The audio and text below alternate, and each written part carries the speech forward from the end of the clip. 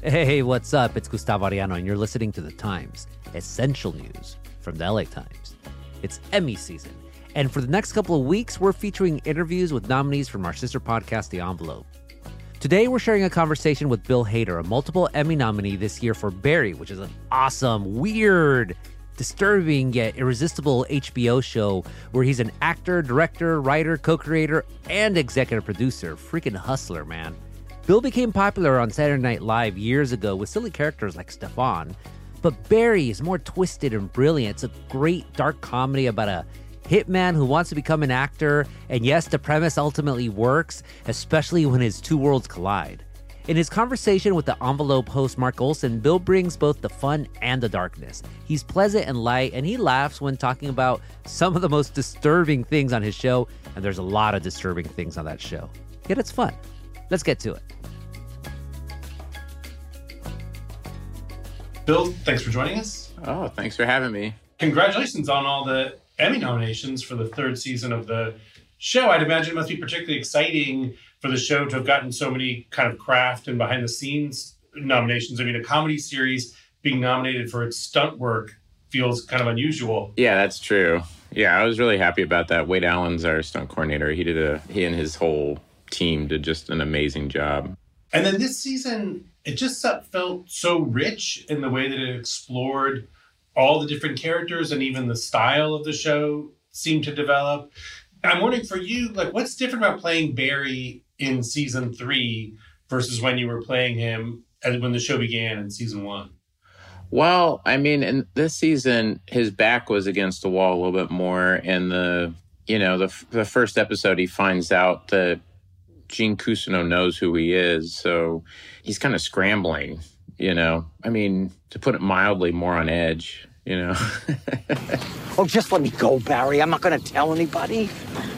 What, you wouldn't go to the cops? Of course not. You're a bad actor, Mr. Cousineau. So you're going to hold me hostage until you book me a part? That's not the way it works. We're talking about me here. That could take years. I know that you're a big movie fan, and I keep thinking to myself, like, if this was a movie, like, you'd never quite get to this point with these characters. It really is only the fact that we've spent so much time with them over 3 seasons now that we can know them as well as we do. Yeah, I watch some TV, but to be honest, I don't watch a whole lot of television. It's mostly from, reading books and kind of having that character depth and following someone for a period of time. And, to me, every season was always just kind of one big 4-hour movie, and trying to keep it about our main characters, what the main characters are going through, not deviating too much. And yeah, each season, in the writing, kind of forcing ourselves to go down interesting paths, and, you're wrong a lot. You go down one area and it doesn't work, or you try to do something else and it doesn't work, but you have to kind of test it and make it complicated. And what ends up happening is when you consciously try to make it complicated, it smothers it and it becomes something that doesn't feel real. I'm finding when you can kind of add in emotions that you've felt, or one of the other writers have felt, or one of the actors have felt, that then is the engine to the thing. And then when you go into each new season, like going into this most recent season, do you have like movies or books that you're using as source material? Like, is there sort of like a syllabus to go with each season of the show? Not consciously, no. I mean, sometimes I'll watch a thing to kind of say, it has this feeling to it, but never consciously going in. It's funny. It's usually when we're done and we're mixing it, which is the last stage of the process, and I'm on the mixing stage watching the episode, that it'll hit me, man, I like Taxi Driver. It's like your influences are just so obvious to me, or man, I like the Coen Brothers. It's just like, oh, brother. And was there anything that jumped out at you when you were mixing season 3? I love watching old movies and like old Italian movies, and the way that they block things, and wider angle, and it's the same kind of a roughly the same aspect ratio that we shoot in. So we'll have someone in the foreground, middle ground, background. It's all very full and very alive, and there's just a lot going on in the frame. And those DPs, I think, and those filmmakers were very much inspired by painting. Mm-hmm. So the frame is really well balanced. I really respond to that. And then, of course, I was talking to Carl Hurst, the DP, and he's like, Coen brothers love early Italian movies. And I'm like, okay, it always comes back to the Coen brothers. We're just ripping them off, and just, you think, oh, no, I have this really kind of more interesting kind of, thing. It's like, no, you like the Coen brothers. And now, even just back to the very beginning of the series, it opened with Barry having just killed someone, and it sort of sets him on this journey to try to change and become a better person. And throughout the season, and especially this season, that theme of forgiveness and redemption just keeps coming back. Do you think redemption's even possible for Barry at this point? Yeah, I don't know. I don't think so. But, I mean, we're working on season 4 right now, and we start shooting that in 2 weeks. And I'm writing the back half of the episodes right now, and with Duffy Boudreau and Liz Sarnoff, and we're still kind of going like, yeah, maybe. I don't know. He's trying to figure himself out. And is it ever strange for you to see how people respond to the character of Barry? I mean, he's this guy that, I guess in some ways I want to ask the question, do you think that he's a good person who makes bad choices, or is he just kind of an essentially bad person?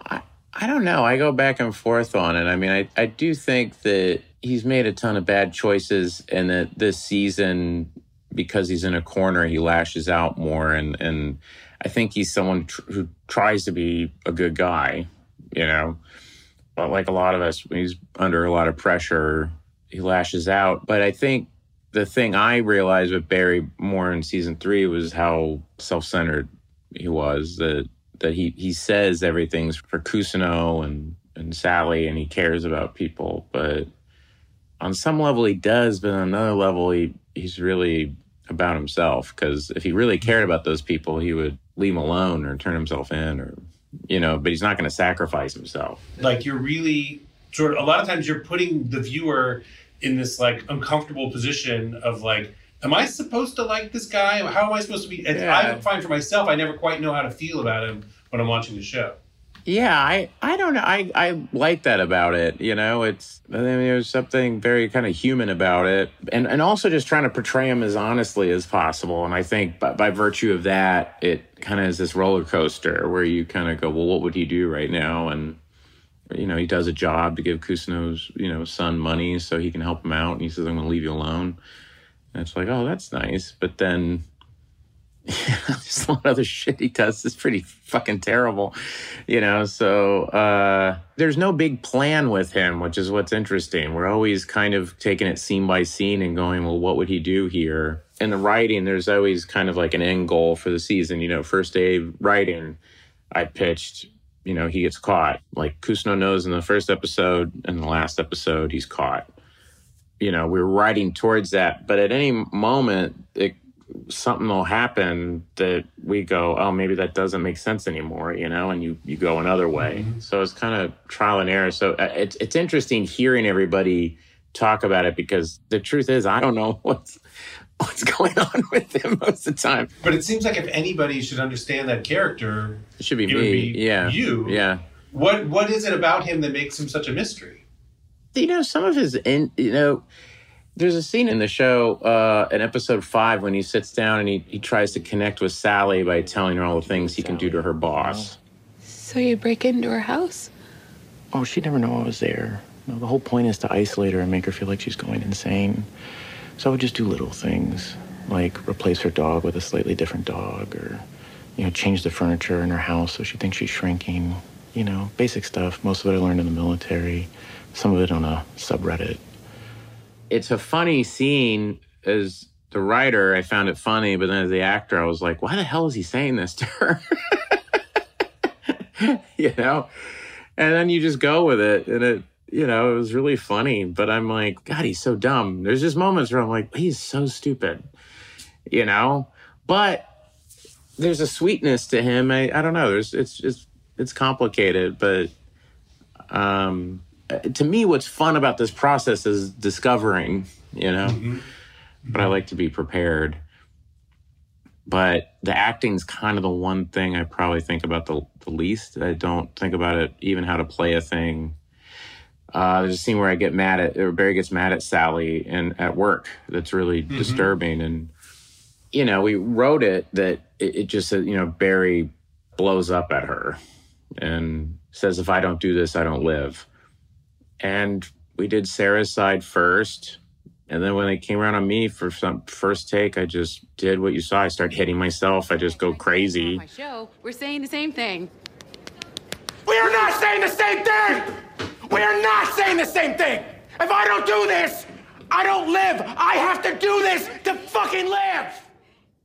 I didn't really think about, it wasn't like I woke up or was in rehearsals and saying, this is how I'm going to play it. It just happens. In 308, when the guy has a gun when Barry's out at the tree with Albert, just one of the takes, he screams at me and I cover my head and I just let out this weird scream, and it's kind of like induced a panic attack, which I do not recommend if you're also directing. So yeah, when I'm doing this show, it's like writing and directing tend to be the things that I'm constantly focused on. But that's 98% of my brain is filled up with that stuff. And then it's like, I get on my mark and then go, okay, what are my lines? I know this season, I feel like Barry's time as a Marine sort of played into the story a lot more than it had in some of the other seasons. And I'm wondering if did you do research into PTSD, or like how real is sort of like the depiction of what Barry is going through and his very real like mental health challenges? But before we did the pilot, I watched the movie Restrepo. I thought that was really great. I talked to one vet on the phone. I emailed with another one. But no, I didn't go and hang with anybody who had PTSD or talk to anybody. It was, you're writing the story, and then when his mental state, you write a scene and then go, well, maybe from where he's at and where he's come from, maybe he would react like this, And then the satisfying thing is I've had vets tell me that they really appreciated the show. Because this season, also, it's not just kind of Barry's trauma that's being explored, but really Sally and Jean as well. Like, was there a sort of a conscious decision early in the season that like their sort of individual traumas were going to lead so much of this storytelling? Yeah, I mean, I think there's a thing that happens while we're writing where everybody's stories start kind of mirroring each other. And then all the characters are kind of in this delusional place, which is interesting. There's a fork in the road, and one way clearly leads to happiness and the other way clearly doesn't. And they tend to go in the way that doesn't, which I think is a very human thing, And so Sally's storyline with her getting her own show, I thought it was interesting for someone to have like a win, for someone to have something that worked and that they're good at their job. They have to deal with, notes and things like that. But it was Sally telling her story, in an honest way and doing it correctly and it being well received. Look at your freaking face. It's huge. That face is being seen everywhere this morning. And you're still a 98% on Roddy T's. This is insane. It's all happening! And then through no fault of her own, it goes away. We are canceling the show. Why? Well, the algorithm felt it wasn't hitting the right taste clusters. Taste clusters. It's been 12 hours. Don't we need time to get... And then, as you mentioned, a big part of this season for Sally and also for Barry has to do with there's a lot of kind of inside jokes about how television shows get made in contemporary Hollywood, and in particular kind of the reliance on algorithms and streaming services and the things that, creators go through for their art. Well, the algorithm thing came from a friend of mine who had a show on a streaming service and said, hey, we're on the front page of the streaming service.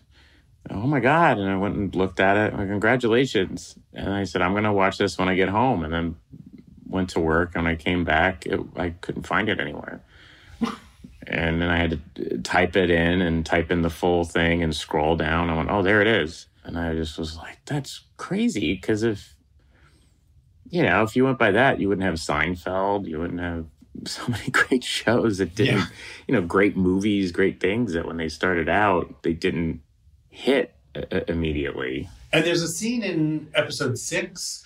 Vanessa Bayer is playing a TV executive, and she sort of conveys she has this whole conversation through like sounds where it's like. So right now the show, it's more, yeah. And you could bring it to more of a, yeah. I think I know what you're saying. Where did that come from? Because it's very funny, but also something about it is very disturbing and unnerving. Yeah, that came from, I was writing that scene and I didn't know what the scene was. It just, in the outline, said Sally gets offered a job at Banshee and she reluctantly takes it. Like, that was it, And started writing it. And then I thought, man, when I'm in those meetings with my manager, it's like my manager and the other person, they're just speaking another language. Like, I have no idea what they're saying, especially when they're getting into deals and rights and all these other things. I'm going, what is happening? So I thought she would just start making noises. And I think that you, Sally Reed, could bring to it more of a,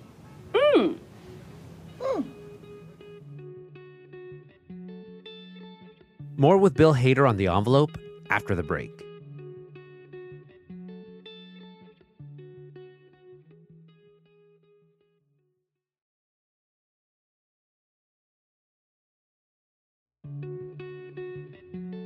Okay, back to The Envelope interview with Bill Hader. In addition to being nominated for an Emmy for Best Lead Actor in a Comedy Series for his awesome HBO show Barry, Bill's also nominated for Best Directing for a very memorable episode called 710 North. And I think I was in traffic on the 710 just last week, but I can't remember. Anyways, here's Envelope host Mark Olson. A few questions about the 710 North episode, for which you've been nominated for directing. And that episode's also nominated for writing and for stunts. And that episode has such a wide range of tones to it. There's this pastoral feeling with Fuchs in the desert. There's the sort of nonsense comedy with Morgan, the TV exec. There's Mitch, the baker. And then it builds to this motorcycle chase. How do you get all those different tones to blend together into a 30-minute show? Yeah, it didn't really hit me until I sat down and watched a cut of it, just how insane it is, But it is just kind of like you just approach each scene for what it is, It's like, here's the Fuchs storyline, we're going to direct that, here's the Mitch, here's how that goes. And then obviously the big motorcycle chase, but, you're trying to just make sure that you're just telling the story. When I'm doing all those things, for me, I'm always just saying, what's the emotion of the character? What are they trying to get to? What's the purpose of this scene? And if there isn't a purpose, we should get rid of it or give it some purpose. It's like constantly being hard on the material, which we do in the script phase and in the rehearsing phase, but still have moments where you're at a location shooting something and you realize the episode works without the scene in it. And then with the motorcycle chase, did you expect it to become the centerpiece that it kind of is? I'm wondering how you initially conceived of that scene. And I know that it took you like months of planning to do. Like, when you first thought of it, did you kind of realize how complicated it was going to be? Yes. I mean, that was something very early on. I think when we came back from COVID, the first meeting I had in production was to previs the motorcycle chase, which for people who don't know what that is, it's like a crude computer animation of the sequence. And then in July was when we went out to the freeway and we looked at a bunch of freeways and we decided on the 710 and in Pasadena and just went, yeah, this is what it'll be.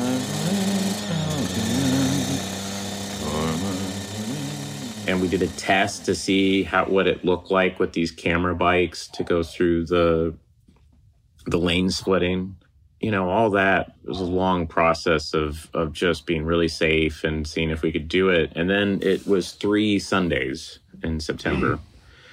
So we would go at like 5 a.m. They shut the freeway down. It's so crazy when you're driving out there and you're seeing like 710 North closed from this time to this time. And you're like, oh, that's because of us. And then we shot just the lane splitting stuff from like 7 until noon was the amount of time we could be there on a Sunday.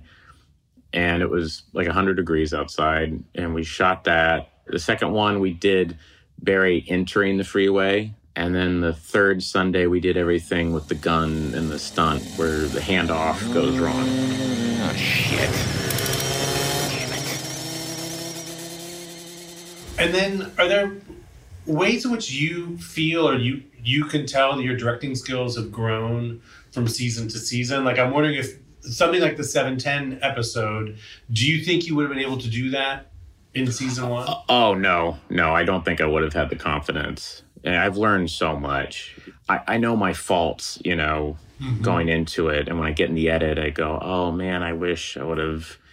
I sometimes will shoot too lean, I won't shoot enough coverage sometimes, or I won't do as many takes as I should. That was season 2. And so in season 3, it was making sure that it's like, yes, that works. I know exactly how this goes, you're kind of cutting it in your head as you're moving along. And, so exactly where to go in on certain things. And I know I'm only doing it to establish, there's a scene with Joe Mantegna and Henry Winkler and everybody eating dinner outside in episode 5. And we did a reshoot of that scene. It was everybody eating. And then it was like this wide shot. You're only going to use this to establish where they're at. So we don't need to run the whole scene. And I'm like, everybody just sit there and eat. Okay, cut. All right, move in. It's like you don't need them to run the whole thing, and my editors actually appreciated that. And I kind of picked up a little of that from working with Hiro Murai when he would come in and direct. And I really liked it. As an actor, I don't like to get worn out by doing a lot of takes and then you see it and you go, oh my gosh, you're never gonna, we're like this big in the frame, why are we acting our hearts out? You're never gonna see this.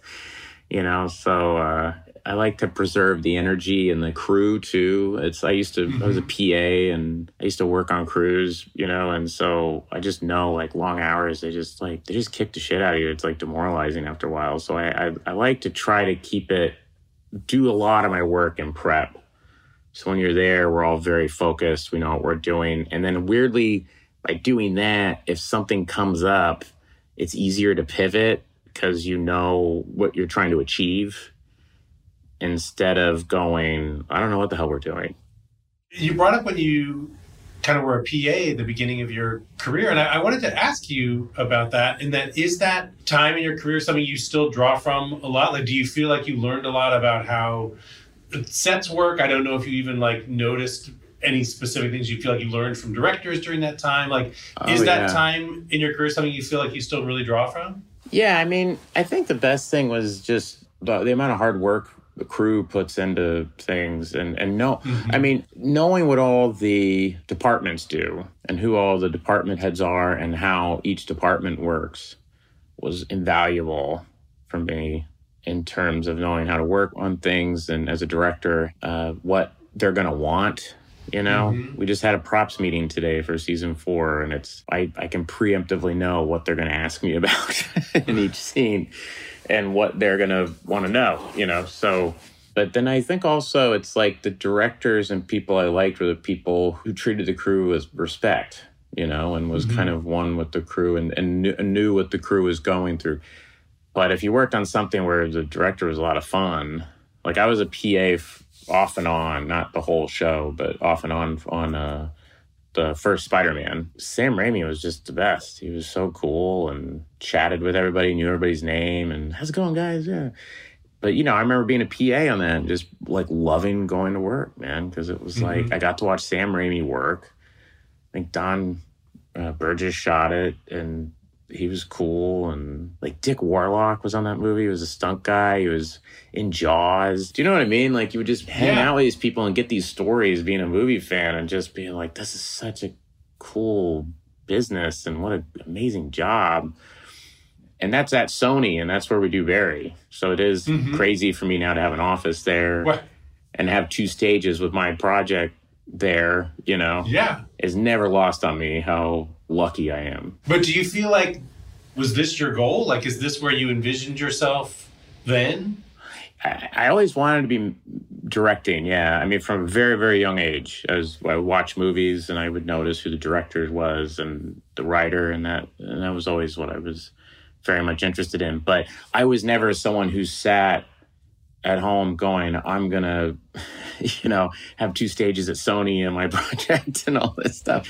It just never occurred. You know, I'm from Oklahoma. Just the fact that I moved to LA is like, holy shit, you know, this is massive. But I wanted to make movies. I wanted to make a thing that I wrote and directed. But I think on some level, in my head, it was always going to be like a small thing, which I love. I love those movies. And then just because I was on Saturday Night Live and they were like, do you want to go have a meeting at HBO?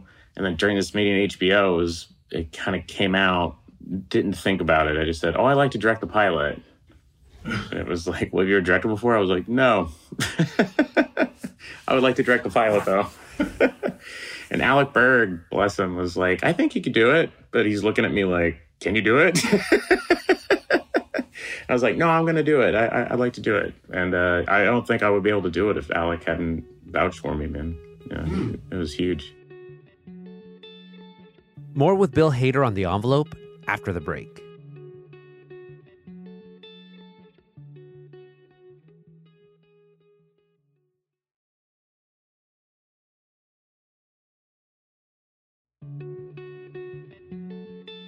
Welcome back to our rerun of Bill Hader's conversation with Mark Olson on The Envelope. But if you have not heard it before, then it's new to you. Don't sue me, NBC. Here's the rest of it. I know in your time when you were at SNL, I can't help but wonder, is that dynamic with Lorne Michaels similar at all to like a dynamic with like a Gene Cousineau? Like, do you feel like he was a mentor to you in the way that, you know, Gene is a mentor to Barry? Well, I think Lorne's way more successful than Cousineau. And, you know, Lorne's like, you know, when I first got in this, you know, on Saturday Night Live, yeah, you do kind of look up to Lorne. But I think I was always someone that kind of tried to, like, keep my distance a bit, too. Like, I would ask him questions that pertain to work, you know? Mm-hmm. And then at the after party, maybe you would ask some questions. It wasn't until later on that I was at the show that I would be like, okay, what was the first season like? Or, I remember one time it was like one of those moments, you know, and I can't believe I'm sitting at this table right now, is him and Steve Martin, and they were talking about comedy albums. And they were just 2 fans talking about Nichols and May and early Lenny Bruce and Bob and Ray and just fans.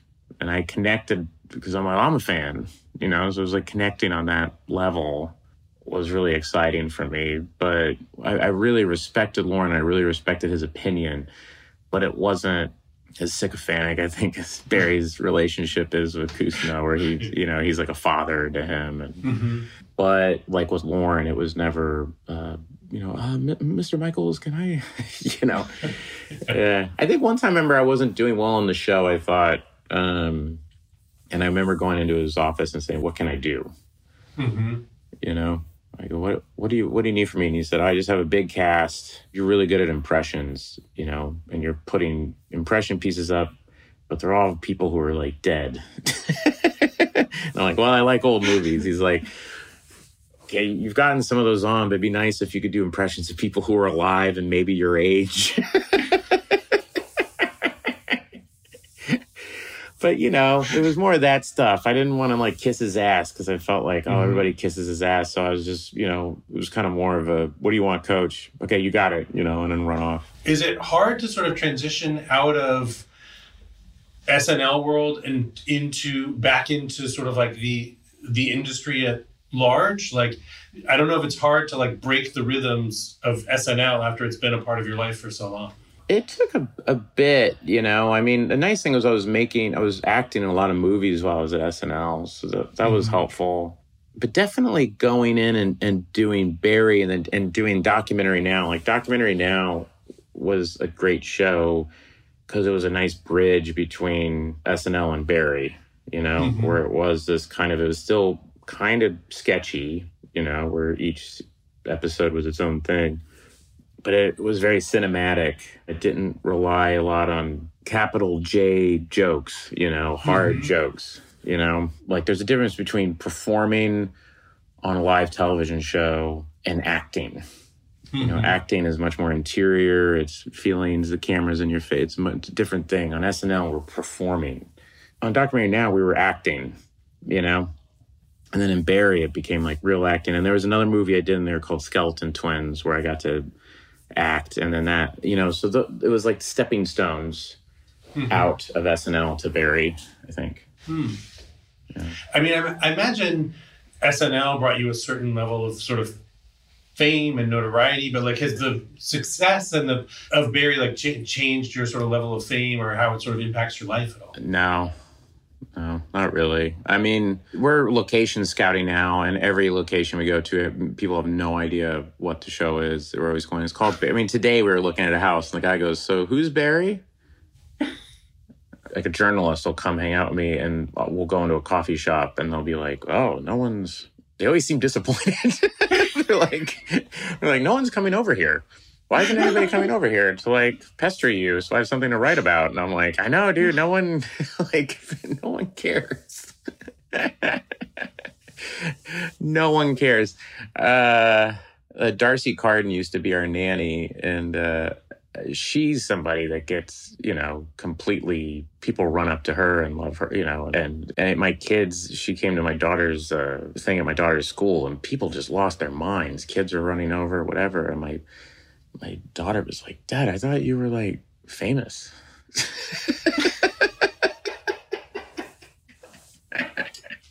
My kids are always asking me, like, so how do you know that person?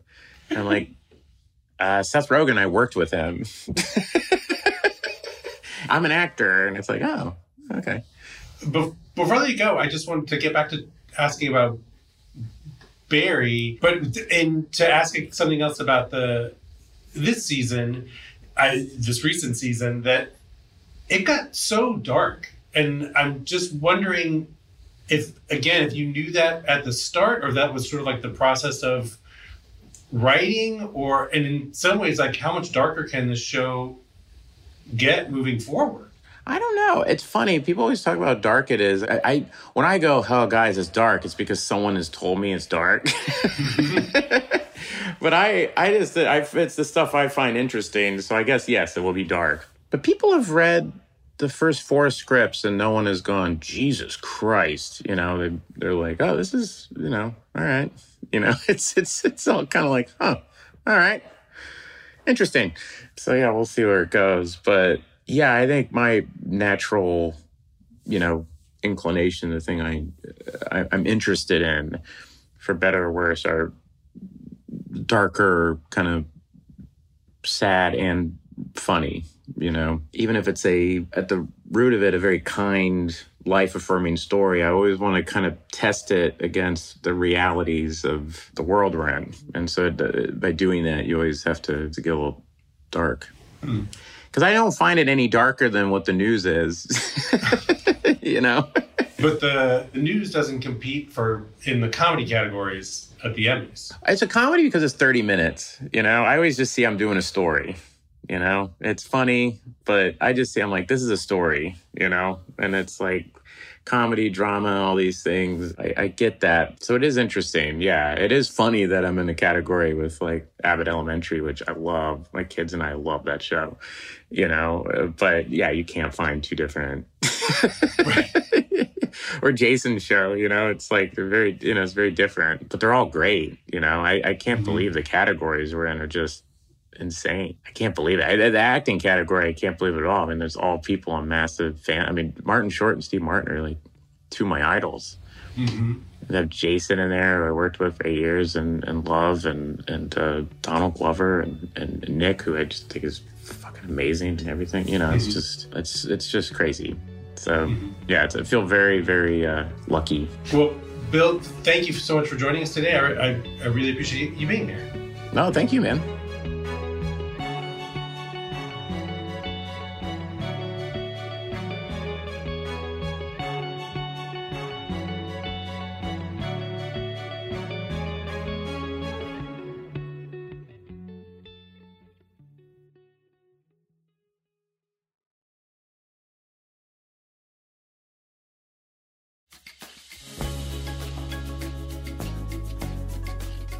And that's it for this episode of The Times, essential news from the LA Times. If you like this episode, you should find and follow The Envelope on Spotify, Apple, wherever you listen. The Envelope is a Los Angeles Times production in association with Neon Hum Media. This episode was produced by Navani Otero and Chloe Chobol and edited by Hiba El Urbani and Lauren Rabb. Sound design and mixing by Scott Somerville. Neon Hum's production manager is Samantha Allison. Their executive producer is Shara Morris. The Times is produced by Shannon Lin, Denise Guerra, Kasha Rosalian, David Toledo, and Ashley Brown. Our editorial assistant is Madeline Amato. Our intern was Surya Henry, but Surya is no longer an intern because her time is up. Surya, you were awesome. We can't wait to have you back as a freelancer and keep working at it. And let's get you on as a producer one day, right? So congrats again, Surya. We all thought you were incredible. Our engineers are Mario Diaz, Mark Nieto, and Mike Heflin. Our editor is Kinsey Moreland. Our executive producers are Jasmine Aguilera and Shani Hilton. And our theme music is by Andrew Eapen. Like what you're listening to? Then make sure to follow The Times on whatever platform you use. Don't make us Tapuchia Podcasts. I'm Gustavo Arellano. We'll be back next week with all the news and desmadre. Gracias.